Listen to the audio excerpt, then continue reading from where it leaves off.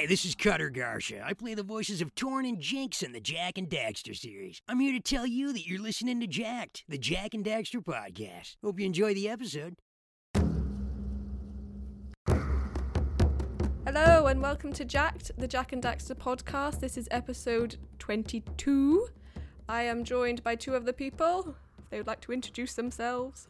I am Cherry, just by the way. Hello, I'm Darren. And I'm an immortal alien going by the alias of the Lone Wolf, also known as CJ. It's true. I wasn't sure where that was going. That was lovely. Okay, so before we start the show, I just wanted to remind people, if they haven't had a chance to listen to the last episode, we're running a little competition thing for animal creations. Gabonetto was talking about it. It was all his idea. So you just take two animals and you mush them together to create a sort of Otzel Pecker type thing. Something that would be right at home in the world of Jak and Daxter. Just any two of your favourite animals and just slap them together. Just like an Otzel or a crocodile or whatever pecker is called. Exactly. That was well put. So yeah, I mean, if you email your creations in to the Jacked podcast email, I got it wrong last time. There's a full stop in it. It's actually jacked.podcast@gmail.com. I'll put it in the show notes as well, just in case you want to see it spelt out to make sure you don't waste any time. Or you can tag us on Instagram, and we'll be posting the submissions on there as well. Should be cool. Are you two going to have a go at it? Oh, absolutely. I guess, yeah. Why not? I was inspired by Gabs last time. Just for all the listeners, he created a beautiful creature that it goes by many names. There's a snat or a cake. So it's a cat and a snake mixed together. I think it looks more like a snat than a cake. Yeah, it definitely has powerful snat energy. Yeah, cake would be like, thicker, like it's got cake. But it doesn't have cake, it's too skinny. Okay, so now moving on, we've got news and updates. Just a little bit this week. It is that Josh Mansell, who is the composer for the Jak trilogy, he is teasing a possible soundtrack of all the unused music from the Jak 2 game. So in the tweet he said, "I've been hurled back into the vast Jak 2 archives to retrieve answers to a pile of soundtrack questions. Roughly 90M of score and outtakes." I have no idea what 90M means. Minutes. Oh, right. Oh, fuck me. I was like, meters? I know. But they are on the LR box. So that leaves about 6 hours of R&D demos, Renegade, Rejects, Anthology, edited into a listenable length. That is a lot of music, 90 minutes. It is. Damn, yeah. I think if you just have that on YouTube. I mean, though, not honest, if you consider that, I think the average time it takes to play through one of these games is about 9 to 10 hours. But still, to have that much music left on the cutting room floor makes you wonder. Well, it's probably just alternate takes, and because there's that thing with Jak 2 where the music will switch up a little bit depending on if you're on the jet board or if you have your guns out. So I bet you a lot of that music's probably something like that. It's just different layers for existing tracks. It does sound like that because he goes on to tweet, I think it was in a comment, he said, "To be clear, much of it is experimentation of how to address the player-generated interactive score elements." Oh, look at that. Exactly. He said, "Many variations on a handful of themes and some outright rejects. I'm trying to make sense of what's here and possible edit options." So yeah, it sounds like that, CJ. It sounds like it's going to be like a big lump of like background music when you're playing the levels rather than like scores in themselves sort of thing. Well, either way, I hope we do get a couple of new themes. It'd be nice just to see. I've always liked the music in this series. Jak 2 especially, I think, is really ambient and atmospheric. Yeah. Jak 2 was really great for the dynamic music, like depending on what you do, whether you were shooting or on the jet board or whatever. Like there was themes for absolutely everything you were doing. I think it'd be really fun, like if he does drop a load of music, I think it'd be really fun if we like maybe played a guessing game to see like, what the track was being intended for. If we all gave a listen and be like, oh yeah, that's definitely a jetboard theme if I've ever heard it. That could be fun. Unless it's like the title says something like Port Theme Reject number 2, and it's like, I wonder what this was for. Yeah, it probably will actually be titled like what the alternative is, but we can cover that up. We just won't look. Yes. Gab can do like a Prequisitor on it or something. That was something that was pointed out apparently in some reviews I watched of Jak 3, is that the music doesn't do that. It doesn't switch up regardless of whether or not you're on the jet board or not. I guess it just shows you I think Jak 3 was definitely a rush development. They put the sequel out less than a year after Jak 2. That makes sense. Like I never really consider how quickly they put it out after Jak. Didn't they put Jak 2 a year out after the Precursor Legacy? Well, they did 2 years. Oh, okay. Which I think is about that should be for anything. Movies, even TV shows. I think it'd be great if a TV show went off the air for a year and then it comes back and then you have hype and anticipation for it. I feel like it's harder to do that now unless you have scheduled TV, because people just they watch something else that they can get now. They do that. They used to do that a lot, apparently, from what I hear over there, like in British and European television, because the way y'all do television is a bit different than the way we do it over here in the States. Y'all like shoot like a whole series all at once, and then we'll maybe debut it a year later. Yeah, that sounds about right, I think. Would you say, Darren? Yeah, I think so. I'm actually kind of a bit out of the loop on that, on like the way they record like TV shows and stuff. Everything over here is so reactionary. It's like they'll film a couple episodes, but then if the episodes flop, then they'll just cancel the show without ever having it finished. Horrible. Yes, no, it's really bad. Well, anything for them ratings. But anywho, back to this little news story about Josh Mansell. I know he says it's because of Jak 2, but I'm thinking it could be a cover, possibly. Maybe it's for the anniversary and he had to come up with something. 'Cause he's the one who did the orb last episode we talked about. He posted a picture of him with an orb. Oh, yeah. Yeah, I remember that, yeah. Naughty Dog needs to get him on their marketing team. Or is he already? He's doing the Lord's work. Oh, is he already on this thing? Darren, did you get a chance to translate that orb? Oh my god, I forgot all about it. No, I didn't. But I would bet my life that it says sequel on the way, get hyped. Exactly. Exactly right. Oh god, it's so interesting though that he, has the orb that time, and now he releases, he posts these statuses again then afterwards. It's like, even if nothing is coming, it's still really cool at the very least that he's thinking a lot about Jak and Daxter. It's just... he also did the music for Crash Bandicoot as well. Oh, that's cool. Yeah, he has such a unique sound. It's really cool to see that he's thinking about it even after all these years, and that it still has a place in his heart, So at the very least, I'm just really happy to see that. But, between all the attention that he's putting towards Jak and Daxter and leading up to the 20th anniversary, I am getting kind of hopeful. Yeah, same. That makes so much sense now you say he did the Crash Bandicoot music, because the Precursor Legacy, like the startup screen, I immediately got like the feels of Crash Bandicoot for the music. Mm-hmm. That sort of like jungly island. Have they ever done a commercial release for the music for the game, for anything like really for the series? I don't know. Like, there's not a lot of merchandise. There's been a new YouTube video by, I can't remember who it was. I think it was like something Demon. Anyway, it was about a vinyl record that came out for the Jak X music.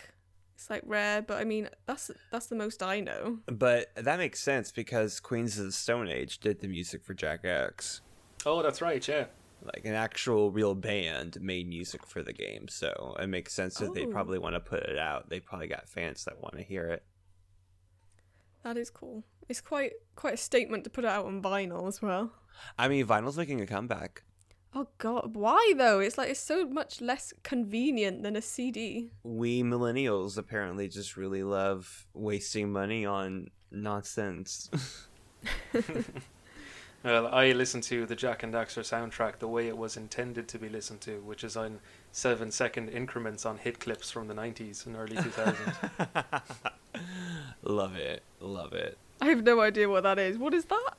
I only found out about them myself the other day. They were like, you got them at McDonald's or fast food. They basically were like little 30-second. It was before MP3 players were a thing. I remember those.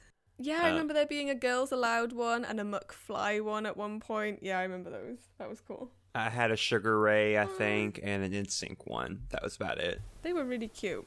Mm-hmm. I just want to say, if they don't release anything on Laserdisc, then we don't want it. What is Laserdisc? Imagine CDs, but huge. Oh. Yes, very huge, like the size of records. Oh, okay. Cool. I kind of want to own one just for the novelty of it. Literally just big CD, and they had albums and movies on them. Could just frame it. The last movie released was Sleepy Hollow. Yeah, I would do that. I would just frame a Laserdisc just for the novelty. So the next section is Quickfire Daxtum. So Zeke Tarasenko, PowerCell Zeke, has posted to Facebook fan groups about a Jack Month to celebrate the 20th anniversary of the Precursor Legacy. So Jack Month will be running from the 1st of November to the 3rd of December, which is the anniversary.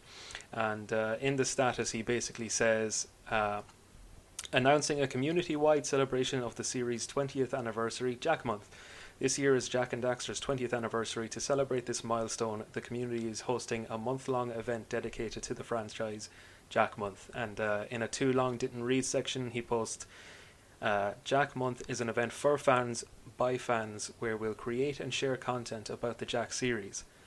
Anyone can be part of the event, and he just wants us to read the whole announcement for more info. But it's basically just leading up to the anniversary. Fans can make art, music, videos, comics, fan fiction, anything at all.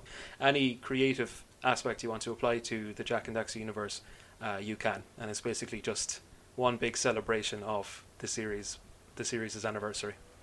I thought that was such a good idea. Like, when I saw it, I was like, yes, this is awesome. And he did have podcasts in the list as well, so we could get on that schedule, maybe. We absolutely could. I have a feeling, guys, Jak 4 is going to be our Snyder Cut. we are going to will this thing into existence. We will. We surely will. We just need to get a hashtag going. Yeah. It worked out for the Snyder Cut fans. It can work out for us too. Is that how that came about? Just from demand?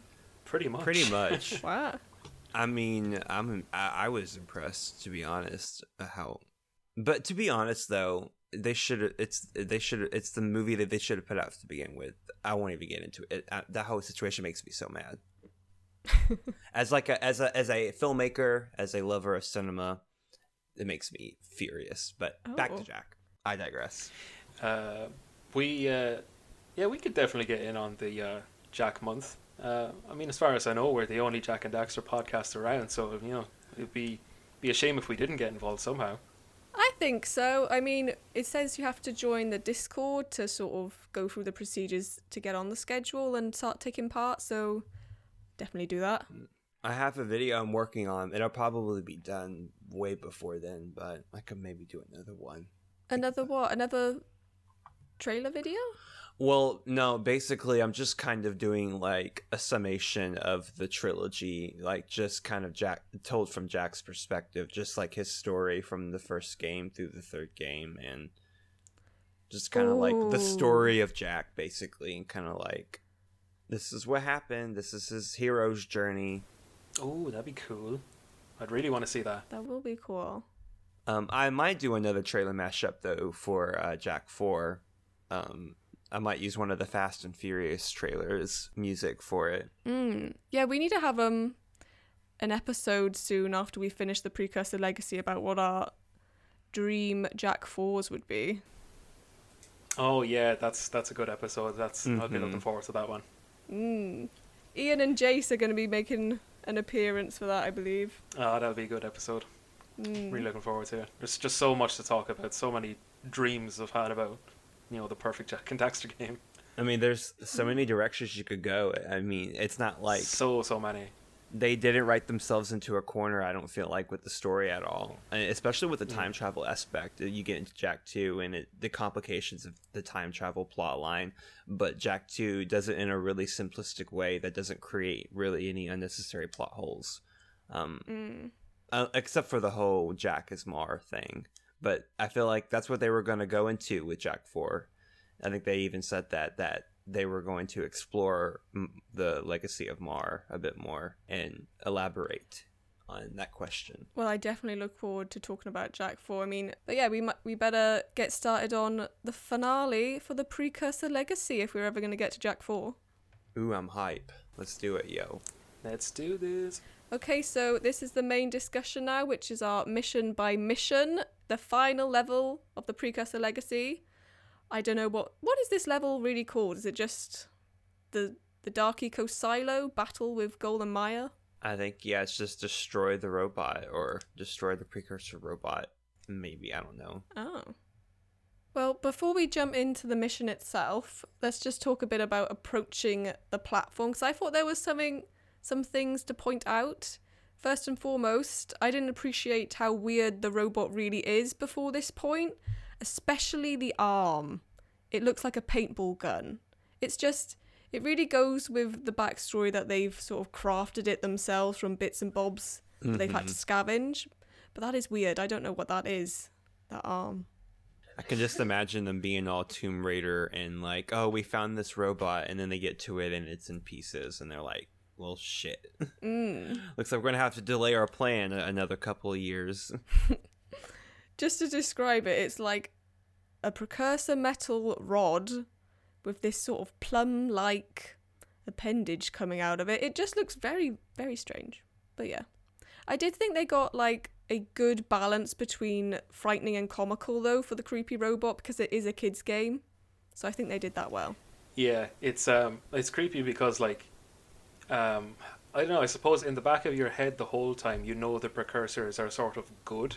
Like you never see them or anything, but you just have this impression that they're good guys. So when you see one of their robots sort of Frankensteined together out of like cobbled bits of metal and bone and stuff, it just rubs you the wrong way. It's like it shouldn't be that way. So yeah, it feels unnatural. Yeah, exactly. You just immediately know it's a villain, that's something wrong. So it is kind of unsettling that way. Something I just noticed just by looking at these screenshots is that it kind of brings back the color palette from Misty Island, which this and that location are the only locations that kind of use the overt purple as like the main color scheme. And purple, you know, in this series is always associated with Dark Eco and death and danger. So I just think it's another cool thematic. You know, like I've mentioned it so many times, but I feel like not only are the colors here in the game just like an aesthetic choice, but I feel like they also definitely use it to tell the story and to help accent the story. Like this is the final hour. This is I think in Daxter's darkest hour in the game. This is all or nothing. They got to do this or the whole world's toast. And I like the purple. I think it helps to make it look scarier. Definitely. Like I noted on the torso, I love how they're really consistent with the Dark Eco. Like throughout the whole games, they never tweak what the Dark Eco looks like if it's in like a sentient being. And it reminded me a lot of the Dark Makers in Jak 3, like a walker. Oh yeah, it reminded me of that. It's quite creepy. It reminds me of War of the Worlds as well. I don't know why. Oh, the big tripod. I mean, kind of. I can see. And I could definitely see, like, with Gull's mastery of Dark Eco, I could definitely see him, like, messing. I mean, he has that machine in the Citadel that spawns all the little bunny lurkers. So he's shown that he's kind of messed around with genetics stuff, you know. So maybe he has, like, just vats of, like, vat-grown Dark Eco muscle fiber that he, like, fuses into the machines to make them functional and flexible. And, yeah, that would be suitably creepy enough for Gull to do. But the insect-like appearance on the robots, that actually serves a purpose, because in the design Bible, it describes them as like sticking their proboscis into the ground and like draining eco out of it, and then using that eco to power the robots. So I reckon, like, apart from looking really cool, it was practical for them as well. So I would say, given enough time, Gull and Maya were gonna stick the proboscis into the Dark Eco silo and just slurp up the Dark Eco jungle juice.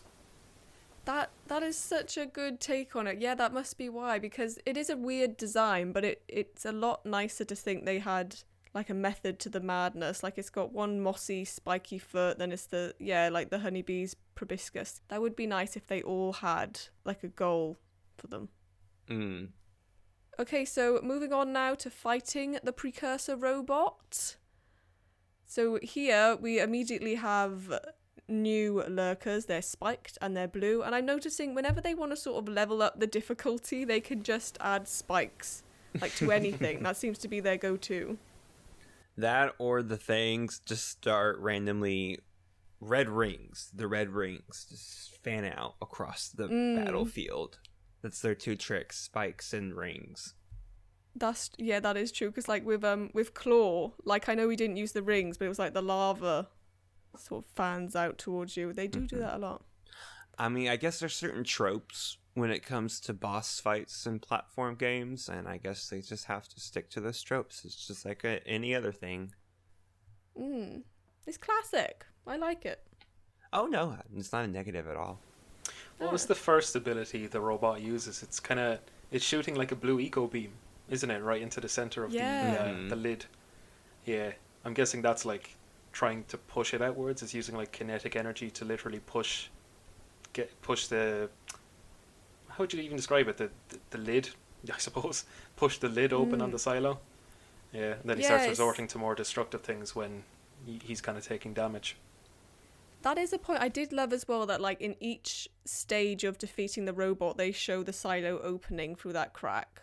That was a nice detail, I thought. Mm-hmm. Yeah, it shows that they were actually going to succeed if you weren't there. And it also adds a hazard to the boss battle as well, that you can't just jump around all willy-nilly. You have to actually make sure you don't fall into the dark eco now. Yeah. Very cool touch. Exactly, yeah. I thought it was really cool that the robot uses the different ecos in new ways. Like we kind of saw blue eco being used in the Blue Sage's levitating machine to lift up the boulder in Rock Village. So that was a new thing. But then in this boss battle, he uses like all the eco in new ways. Like we see the red eco radial sort of explosions. And by shooting globs of green eco into the dark eco, he creates those weird spiky lurkers, showing that if you mix, the energy of life with dark eco, you get this foul, evil kind of life form. They really had eco thought out well from the start. It was very cool to see that. It helps that eco is essentially just magic with a hint of Deus Ex Machina. Yeah. Wait, what? Deus... What? It means God in the machine. It's basically a plot device that becomes whatever you need it to be in the moment. Oh. Like eco is so malleable, you can pretty much use it to do. It's used to pretty much do whatever in the game. It's basically just magic. Oh, okay. Well, bringing it back to a more surface level note of mine, I loved hearing Goal's little like mwahahaha every now and then when the robot blasts. Like I love it when they add those little audio clips of whoever's in that level. I love it. I just think it adds to making you feel like you're not actually alone playing the game. Speaking of 80s music, this is when we get that infamous "We're Not Gonna Take It" line from Dee Snider. Oh, yeah, I do love that. There's still some sort of debate that is not like in direct reference to the Twisted Sisters. It's totally a reference. Of course it is. I know, it's madness. It's a direct reference. How is there any confusion over that? I think Gab was skeptical, wasn't he? I mean, I've read in the trivia, like, I think on the IMDb page that it was a direct reference. I don't know. I mean... I do love their villainous lines because, like, when you think about it, piloting a fully functioning precursor robot, even if it is cobbled together, is probably the most amount of power anyone in the world has wielded at that point. So if they were a bit drunk on power, the fact that they could fly anywhere and open whole-ass precursor silos by themselves, like... if they were a bit drunk on power and feeling mad and villainous, I wouldn't blame them. Because, like, literally no one has piloted a robot in that world before. Yeah. It gets into the... Like, in this scene, in this level, we get into the whole light eco, white eco thing. But See, it does... I told you I wasn't tripping. I know, it's just, like, them speaking throughout this, it's really hard to tell what they're saying sometimes. And I even watched it online with the subtitles to see... does it explicitly say light or white? But no, the subtitles have no idea what they're saying. It said, lightning, hell, and pause exist. They must not be allowed to get it. And then it goes on. So it must be the auto-generated credits. Big if true. They got nothing. I mean, I can remember, like, it was a long time ago, like maybe before 2010 probably, when I was on the Jak and Daxter wiki, or not the Wikipedia, but the like Wikia page for Jak and Daxter, and they had a separate page for all of the ecos, and I really remember there being a page called White Eco, but there being a section in the page saying there's some like discrepancy of whether or not this is the same substance that's Light Eco in Jak 3. They were treating them both like they were two separate things. Yeah, because I watched a video by VTNVIVI. I don't know if that's how you say it or if there's some sort of unknown... Oh, I think he just calls himself VV. Oh. Yeah, just as an abbreviation kind of thing. Oh, okay. I think he refers to himself as VV, yeah. Fair enough. But he was saying the White Eco is what you see in this game, where it's the 4 types of eco that go together to make the White Eco. Which makes sense, yeah. But then according to the strategy guide, that is Light Eco. But he said Light Eco was a gift from Precursors in the Jak 3 game to balance out the Dark Eco in Jak. So they do seem to be 2 separate things, but there seems to be a lot of crossover. Well, it looks different too. Like the White Eco looks like it's just a solid glob of glue, really, but the Light Eco looks more ethereal, has that like glowing effect to it. It looks more wispy, it doesn't look so like globby. Yeah, that's true. Now that could just be attributed to like artistic changes because they have better graphics later on, so they probably wanted to, just make it look a bit more kind of energetic or holy, I suppose. Like the more I think about it, the more I realize how deep into this discussion you can actually get. Yeah. Because like, this eco in the first game, it was a combination of the 4 other colors. Whereas all the light eco you see in Jak 3, it's never made from combined eco. It's always just present by itself for some reason. It's a gift. Now you could probably say that like if they had more time, Naughty Dog would have thrown in puzzles where you had to like activate these switches that would shoot the other colors of eco, and you had to activate them all in order to make White Eco to like progress to the next area. Oh, that sounds like it would have been hell. Absolute hell. That sounds like it would have been hell, and you could probably jump into the beams to channel those individual colors if you wanted to as well. But like, they wouldn't have done that because Jak 3 was rushed. There was no way they would make something like that work. But like, I'm just thinking of the language used, because Dark Eco is Dark Eco, and then there's Light is the opposite. So if it's White Eco, like, Dark. Well, I don't know, Dark Eco and Light Eco, they go together, don't they? Or do you mean like White Eco and Black Eco then, as a pair? I mean, but Dark Eco isn't even black, though. Would it be like Purple Eco or Lavender? Yeah. No, not Lavender. Ugh. Lavender Eco. Mauve Eco. I do feel like they're separate, though. Because, I mean, I think White Eco is the 4 that go together, and I think Light Eco is like its own thing that was a gift from the Oracle in Jak 3. Because otherwise, you would be able to make Dark Eco in the same way, wouldn't you? If White was the same as Light. Like, you can't make Dark Eco, can you? And they have all those Light Eco vents, though, all over the place. Like, they were always there. Was that like a gift as well? I don't know. It's hard to know without sort of getting a gauge of how much thought they put in, like for canon wise. Simply put, they didn't. I agree with you, Darren. We have to do it for them. Okay, I know how to end the discussion once and for all, right? My uncle works at Naughty Dog and he says it's Light Eco. Well, you heard it here first, folks. I can't even remember what side of the argument I'm on. I think Daxter definitely says white, but then Goal says light. That's how I hear it. Oh, I can't remember the way Goal says it. I mean, but the thing is that with Daxter, I think with how he talks and whatnot, like White Eco, Light Eco, like White Eco, yeah, Light Eco. It could go either way. It sounds almost the same. So I was just going to say, it's like, how much does he know about light and white? Like, if you saw it, to just describe it, you'd probably say, oh, White Eco. Yeah, even the way his mouth moves, like the animation, it could go either way. Like the way his lips purse and everything, he could actually be saying light or white. It's really hard to tell.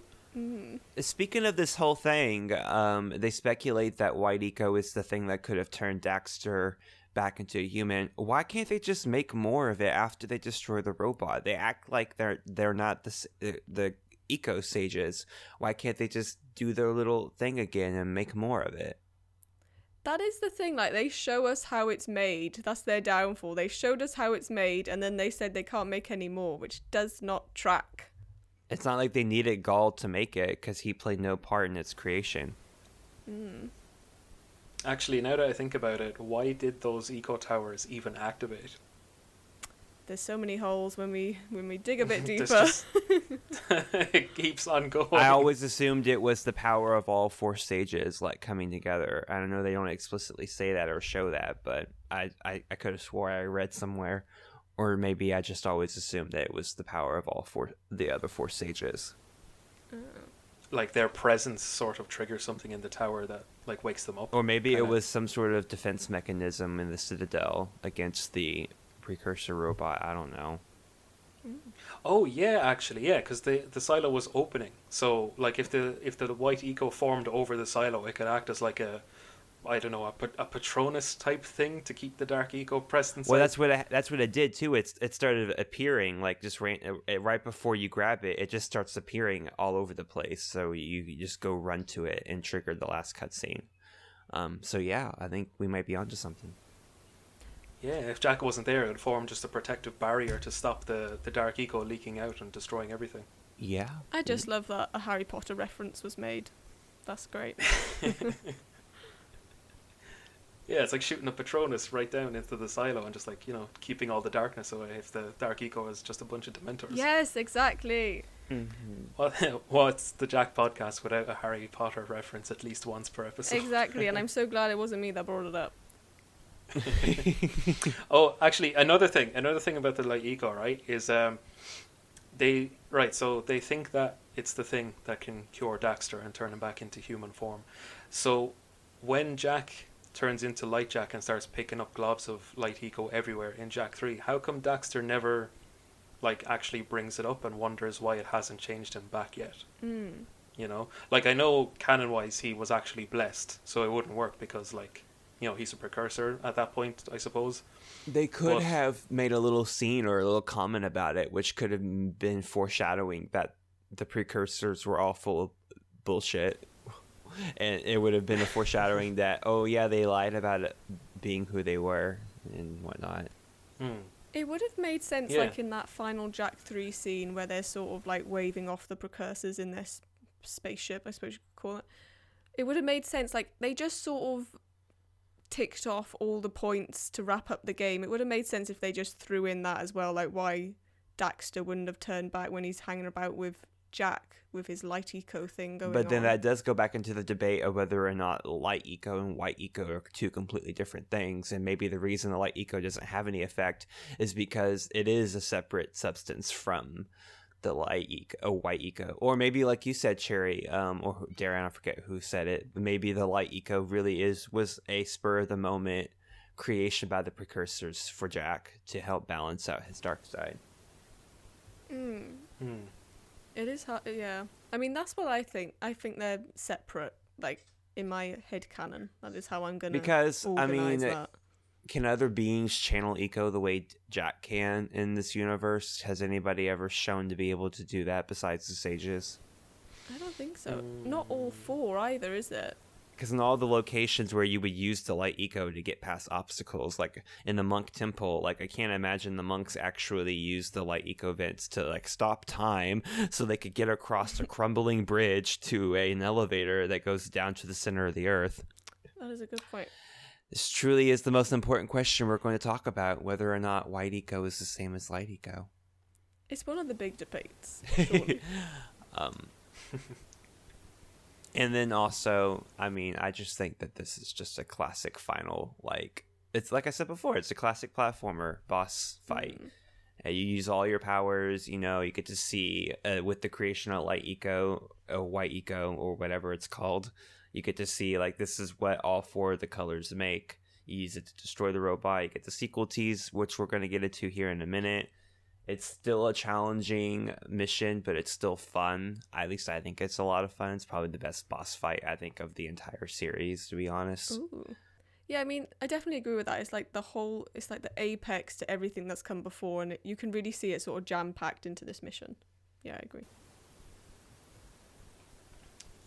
Those precursor launchers, I do believe, are the highest launches in the game.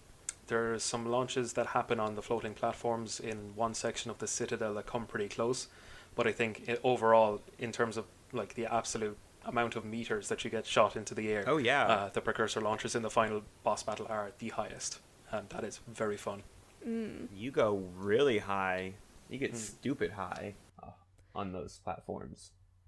Yeah, like I would have thought the closest would be in the boggy swamp, wouldn't it? Like when he jumps like over into a different area, but it's still not. It doesn't seem as high as this one.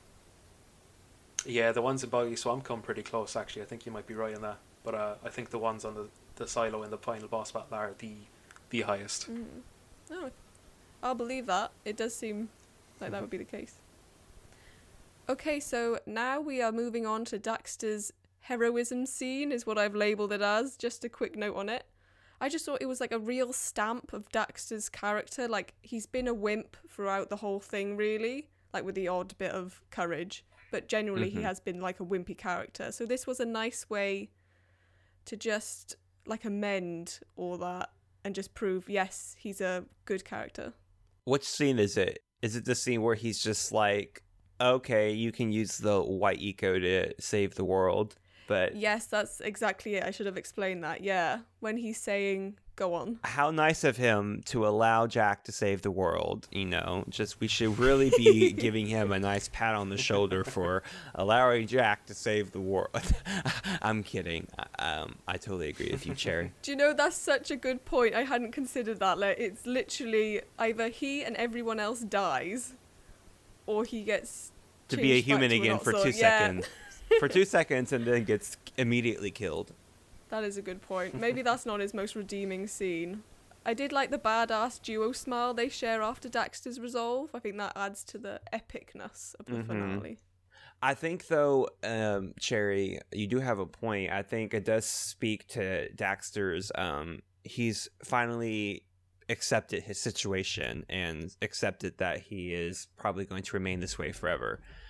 So I think from this point on, he really does become Jack's sidekick, like for real, I think, or Jack's like partner in crime for real. He starts leaning into all the pants, you know, like the whole issue with the pants later on in Jack 2 and 3. He's stuff like that, you know. I think, and also his humor gets a lot better from after this game. And I think they expand on this too. Like there's a scene in Jack 2 where I think it's after Daxter wins this Class 2 races, and it's the race that Daxter won, and Jack comes in and says, you did a good job.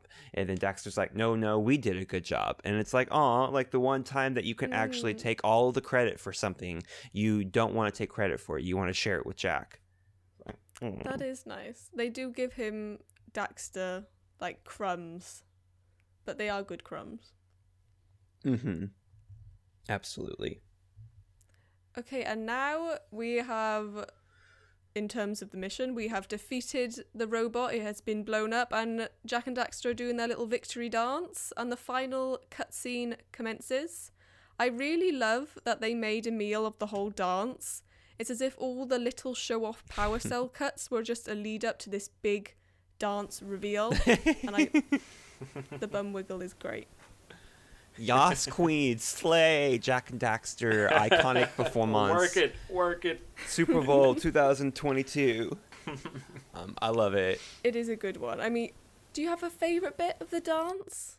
Either of you? I like the very end when Jack's pose at the very end. He looks all like serious, like, but he just did this like really, you know what? He just did this really funny dance routine, but he just looks like he's about to like take a dump or something. I don't know.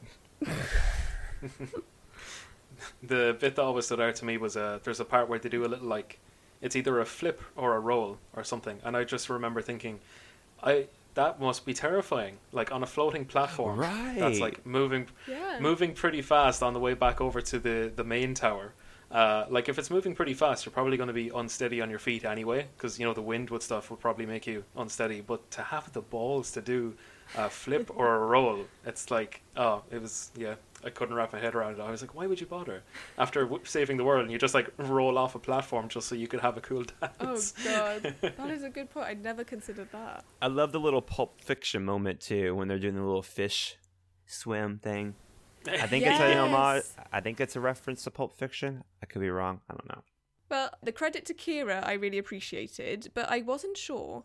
Does the red sage suggest that Kira could be the new sage, or is he still talking about Jack? Because he compliments Kira and then he goes straight on to say we could have a new sage. Who's he I talking think about? he was talking about Kira. Do you need to be able to channel Eco though? Well, that's the thing, though. Jack and Daxter and Jack 2 help young Samos obtain the ability, to channel Green Eco, I'm assuming. So maybe it's a learned, I think. You can learn it through training, I guess. Isn't that the thing, though, in this alleged Lost Frontier game that's eludes my mind because I've never heard of such a game? Isn't the alleged plot of this alleged game apparently revolves around Akira going to be training to become a green sage? Oh, really? I mean, I haven't played the game all the way through and I haven't even read about the story. That sounds kind of cool, actually, if they'd done it well. But I did not know that.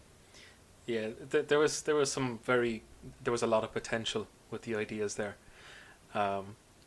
But just going back to like the sages and stuff, yeah, I think being a sage is something that is learned, whereas Jack is like just has like natural talent. Now, in the design Bible, it says that the little ring on his chest that's part of his clothes, that's actually like an artifact thing that lets him channel Eco. But that's like a whole other discussion we could go into in another episode, talking about the nature of like channeling Eco and stuff. We probably don't have time to talk about that stuff, but I'd say the Red Sage was definitely talking about Kira becoming the next sage just because of her ingenuity and how much she contributed to the adventure. Ooh. I love that. I love that he was talking about Kira then. That really is an iconic part of his costume, isn't it? Though that ring and the leather straps, I feel like that's probably the signature element of Jack's costume.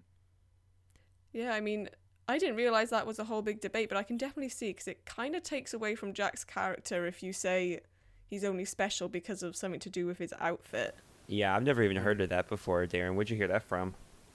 It was in the design Bible. There's a little arrow pointing to the ring, and it says that it's an artifact that lets him like hold and channel Eco. Oh, And then there's like fan fictions that it was actually a gift from his mother, who was actually like a proto sage type person in Haven City. Oh. There's a lot of cool theories surrounding it. They do sound cool theories. I don't know why. I just have the idea of Jack's mom being like an evil like royal or something, like a dark royal type. Oh. I don't know why. I just feel it. I feel it for Jack. I feel like because it would play into his duality, because King Damus is like justice and survival, and so I feel like it would have to be somebody who is equally strong-willed like that to be in a relationship with Damus. Yeah, he could have been at like some noble's ball in Haven City, and he falls for like evil green-haired mommy Jack, or maybe her name was Jacqueline or something. Oh my god.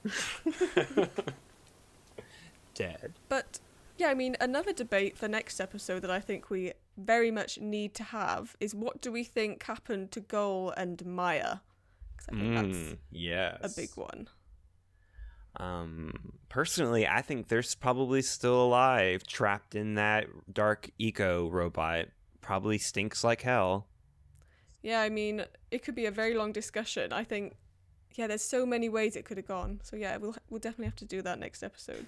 I reckon like the head was damaged. There was a hole in there, so I reckon like Dark Eco got in and like rapidly mutated them to the point that they just died instantly because they're just mutated beyond recognition, or they just fizzled away. Maybe they straight up got disintegrated or something. It's a grim end, whatever the It's outcome. a very grim end, yeah. Yeah. I was thinking, like, what would happen if Maya summons enough sorcery to put up a force field, and they kind of like survive in the head. The head floats through the dark eco and goes through like underground dark eco flows and stuff, and it washes up somewhere in, like, I don't know, Spider Cave, when one of the dark eco pools there, and they crawl away and hide and plot their revenge for the next game. Wow, you thought that one through. If they really wanted to be something, if they really wanted to do something with this whole secret ending, I mean, of course we wouldn't have gotten the Jak 2 that we got, but I feel like it would have been great if they had actually done something like that. The secret ending being like, my Golemire still alive. Talking of secret endings, we now get on to the secret cutscene. This is if you... Is it 101 power cells that you need to have to get the secret cutscene? Yes. Oh, okay. I think it's 100 actually. And the last one is like an extra one. I don't know. I think it could be 101. It could be. I think it's 100, but it's probably 101. Oh, okay. I mean, my main question for this scene, when the power cells start shooting out of his backpack, is it? Where did they come from? He opens something up, doesn't he? Is it his backpack? Yeah, it's meant to be his backpack. When they just start shooting out and going over the doors, where did the other sages go? 'Cause they're not there. My only explanation is that the game assumes that you wouldn't beat the game the first time with every single power cell. It assumes that you would have gone back through the game to get up the... That's a bold assumption, Naughty Dog. Yeah, exactly. How dare they underestimate us? But they assume that you would go back and pick up the straggler cells and then come back and get the ending. So in which case the sages all would have just gone home. But That's what I would have said. yeah, but I was thinking it would have been cool to like go back through the game and see them back in their huts, and the huts are all cleaned up and repaired and stuff, and they would have had unique post-game dialogue for you, you know? Exactly. That would have been brilliant. Did that? I mean, I haven't completed and then gone back through the game, so they didn't do anything like that. They just sort of went on as if they were still missing. Yeah, they pretty much just disappeared. They're not like back in their jail cells or anything. They're just gone. I mean, to be honest, though, that's kind of a hallmark of the series. Like in Jak 3, you go back to the gun shooting range, Tess is still there in human form, even though she's apparently been turned into an Ottsel. Oh man, I mean, those are the little intricacies that I do think adds a lot to a game. Yeah, it would have been nice, and they could have gotten some funny lines, like you could have gone to the Yellow Sage's lab. Well, where would the Yellow Sage have been? Because there is no place for him in the Citadel. He has a little treehouse, for lack of a better word, right outside the entrance of you know when you finish Lava Tube and you park your Zoomer? Yeah. Yeah, it's like right beside that. That's meant to be his lab. Oh, I never noticed. Well, he's the one who like was making jokes about wanting to eat Daxter. Yeah, the redneck kind of dude. Well, then you could have gone to him, and he's like, "Oh, I didn't know y'all did takeout," or something like that. You're gonna have me some muskrat stew. Muskrat stew delivery? I mean, it is a good secret cutscene, but I did think it gets like a bit kids show-ishy when it says, I think it'll only open if you fill the holes with 100 power cells. Oh, 100 power cells, you're right, it was 100. Yep, it is 100. I mean, we don't have enough time to discuss this now, but another discussion for next episode, which is going to be all about the Precursor Legacy, is what do we think is through that door? I'm going to talk about it from the perspective of, like, Jak 1 has just came out. There is no Jak 2 or 3 yet, so I'm going to give theories in that sort of scenario. The non-canon theories, because I already know what's behind it, but I'm going to give my own theories about like what could have been if Jak 2 or 3 never happened. I just think it's hilarious, but it's also brilliant from like a creative writing perspective, just to show you bright, dazzling light. Oh, what is it? Oh, you don't know until you play into the sequel. Wait, what? When do we find out what's through the door? I won't spoil it for you. No, I won't take that pleasure away from you. But I've played the games. I must have just forgotten. What is it? Wait, you've played Jak 2 and 3? You don't know? For real? Yeah, I've played Jak 2 and 3 multiple times. How do I not know? Oh. It's assumed to be the Rift Ring and the Rift Rider that they use to go through to Haven City. What? That doesn't. Because in the Why would that in the gleam? beginning of Jak 2, when they do that sweeping shot up to the Sandover village and to Samos's hut, the Rift Ring has like that brilliant glow to it that is the same kind of glow that the door had in the cutscene. But then it never showed you what it was. And then they even say, "Oh, I hope we didn't break anything moving it all the way down here to the lab." But does it ever actually like say that that's what it was? No, Not explicitly, no. but And I mean, I don't think that was it. I mean, even that's a bit far-fetched to say like that made all that light, even if they did want to sort of crowbar it to fit with the sequel. Surely. well, that's why I'm saying it's great that they didn't show us, because it allowed them to pretty much do whatever they wanted, and without violating continuity. Because they didn't show us what it was, so it could have been anything. And the running theory is, well, not the running theory, but one running theory, is that Samos himself, after arriving in the past, put the Rift Ring and the Rift Rider there on purpose. Because he would assume that once Jak had the ability to acquire all 100 power cells, that would mark him as being ready to take on all of the shit that would happen to him in Jak 2 and 3. Ooh, that's cool. I like that, but it still doesn't track to me, because don't they say like, oh, it's beautiful? I mean, I can't imagine them saying that about a Rift Rider ring. I've always wondered too, Samos probably young Samos probably never got filled in on what happened in the Precursor Legacy. There probably just wasn't enough time for old Samos to be like, okay, this is what happens in the past. Because Samos acts like he didn't even know that he has to go back into the past with young Jak until the very end. So I'm assuming that young Samos, while he was raising Jak, always wondered what happened and why Daxter never turned back into a human. He wouldn't know everything, and that's why he says in the beginning of Jak 2, this is how it happens, because he genuinely had no clue how they got back to the future or back to Haven City.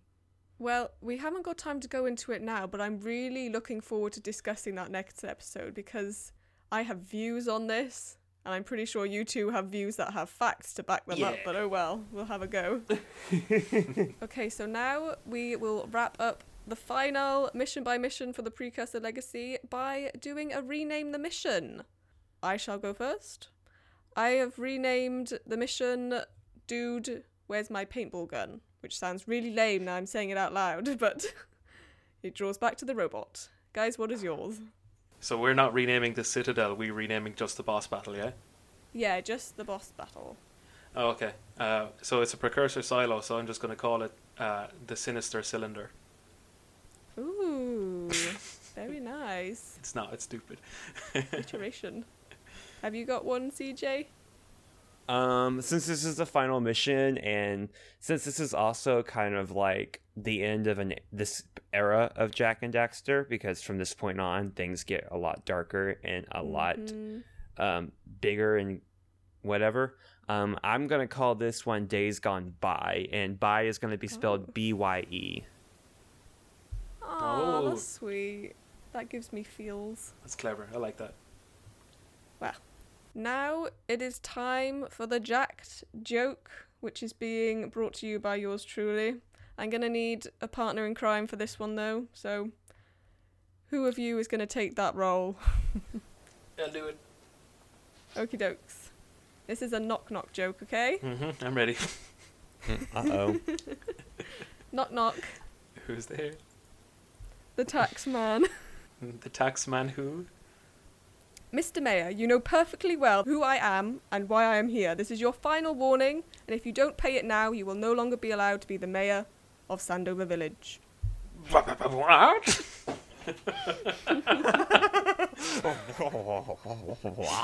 Ooh, so you want to make a contribution? Meow. That is why I have avoided it for so long, people. But oh well. I mean, I was quite pleased with it. Written down, I thought it was okay. It was pretty good. It was pretty good. It was my honor to be your partner in crime on that joke. Well, thank you. Thank you very much. I did enjoy that, actually, Cherry. Very charitable. Thank you very much. Mhm. So that has been episode 22 of Jacked, the Jack and Daxter podcast. As we have just finished the mission by missions for the Precursor Legacy, next episode, and possibly the episode after that, depending how we go time-wise, will be all about the Precursor Legacy. I'm thinking it might be like we could do like a rerun of the first episode, which was about the Precursor Legacy, but which is now no longer available to the listener due to its rather shaky audio quality, shall we say. I think it'd also be kind of cool for us to have a discussion, before we get to Jack 2. Obviously, the change in direction is well known at this point. I think it'd be kind of cool for us to talk about what we would have liked to have seen from a Jack 2, maybe, or what they could have potentially done outside of the direction that they went into. Yeah, that would be cool. Like, I mean, there's going to be like quite a few episodes, I think, before we start Jack 2 mission by mission, so definitely we'll get in all the discussions. Yeah, that'd be a great episode. Yeah, and then just talk about the road there, and and we all know kind of why they went in the direction that they did, but it may be kind of cool to kind of do a whole episode that just kind of bridges the gap, and then we go straight in. But it's whatever. Yeah, sounds cool. I'm just here. I'm just along for the ride. What were you going to say, Darren? That's a great idea for an episode because there's just so much we could talk about there, and to do so enthusiastically, it would make a great episode. Great listening, all right. I agree. Okay, so thank you for listening. If you've got any thoughts on the first game and you want to share them ready for the Precursor Legacy episodes coming up, then email in. Either write in or a voice note, which is always nice. It's also a lot safer if you don't want me, who will probably be reading the email out, to sort of butcher it. So yeah, jacked.podcast@gmail.com. I'll leave the spelling and whatnot in the show notes. So thank you. Bye. Thank you for listening. Bye-bye. Au revoir. Peace out. Home skillet. Home skillet?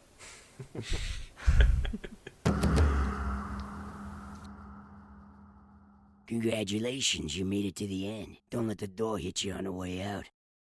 Wow, this made me sound really old.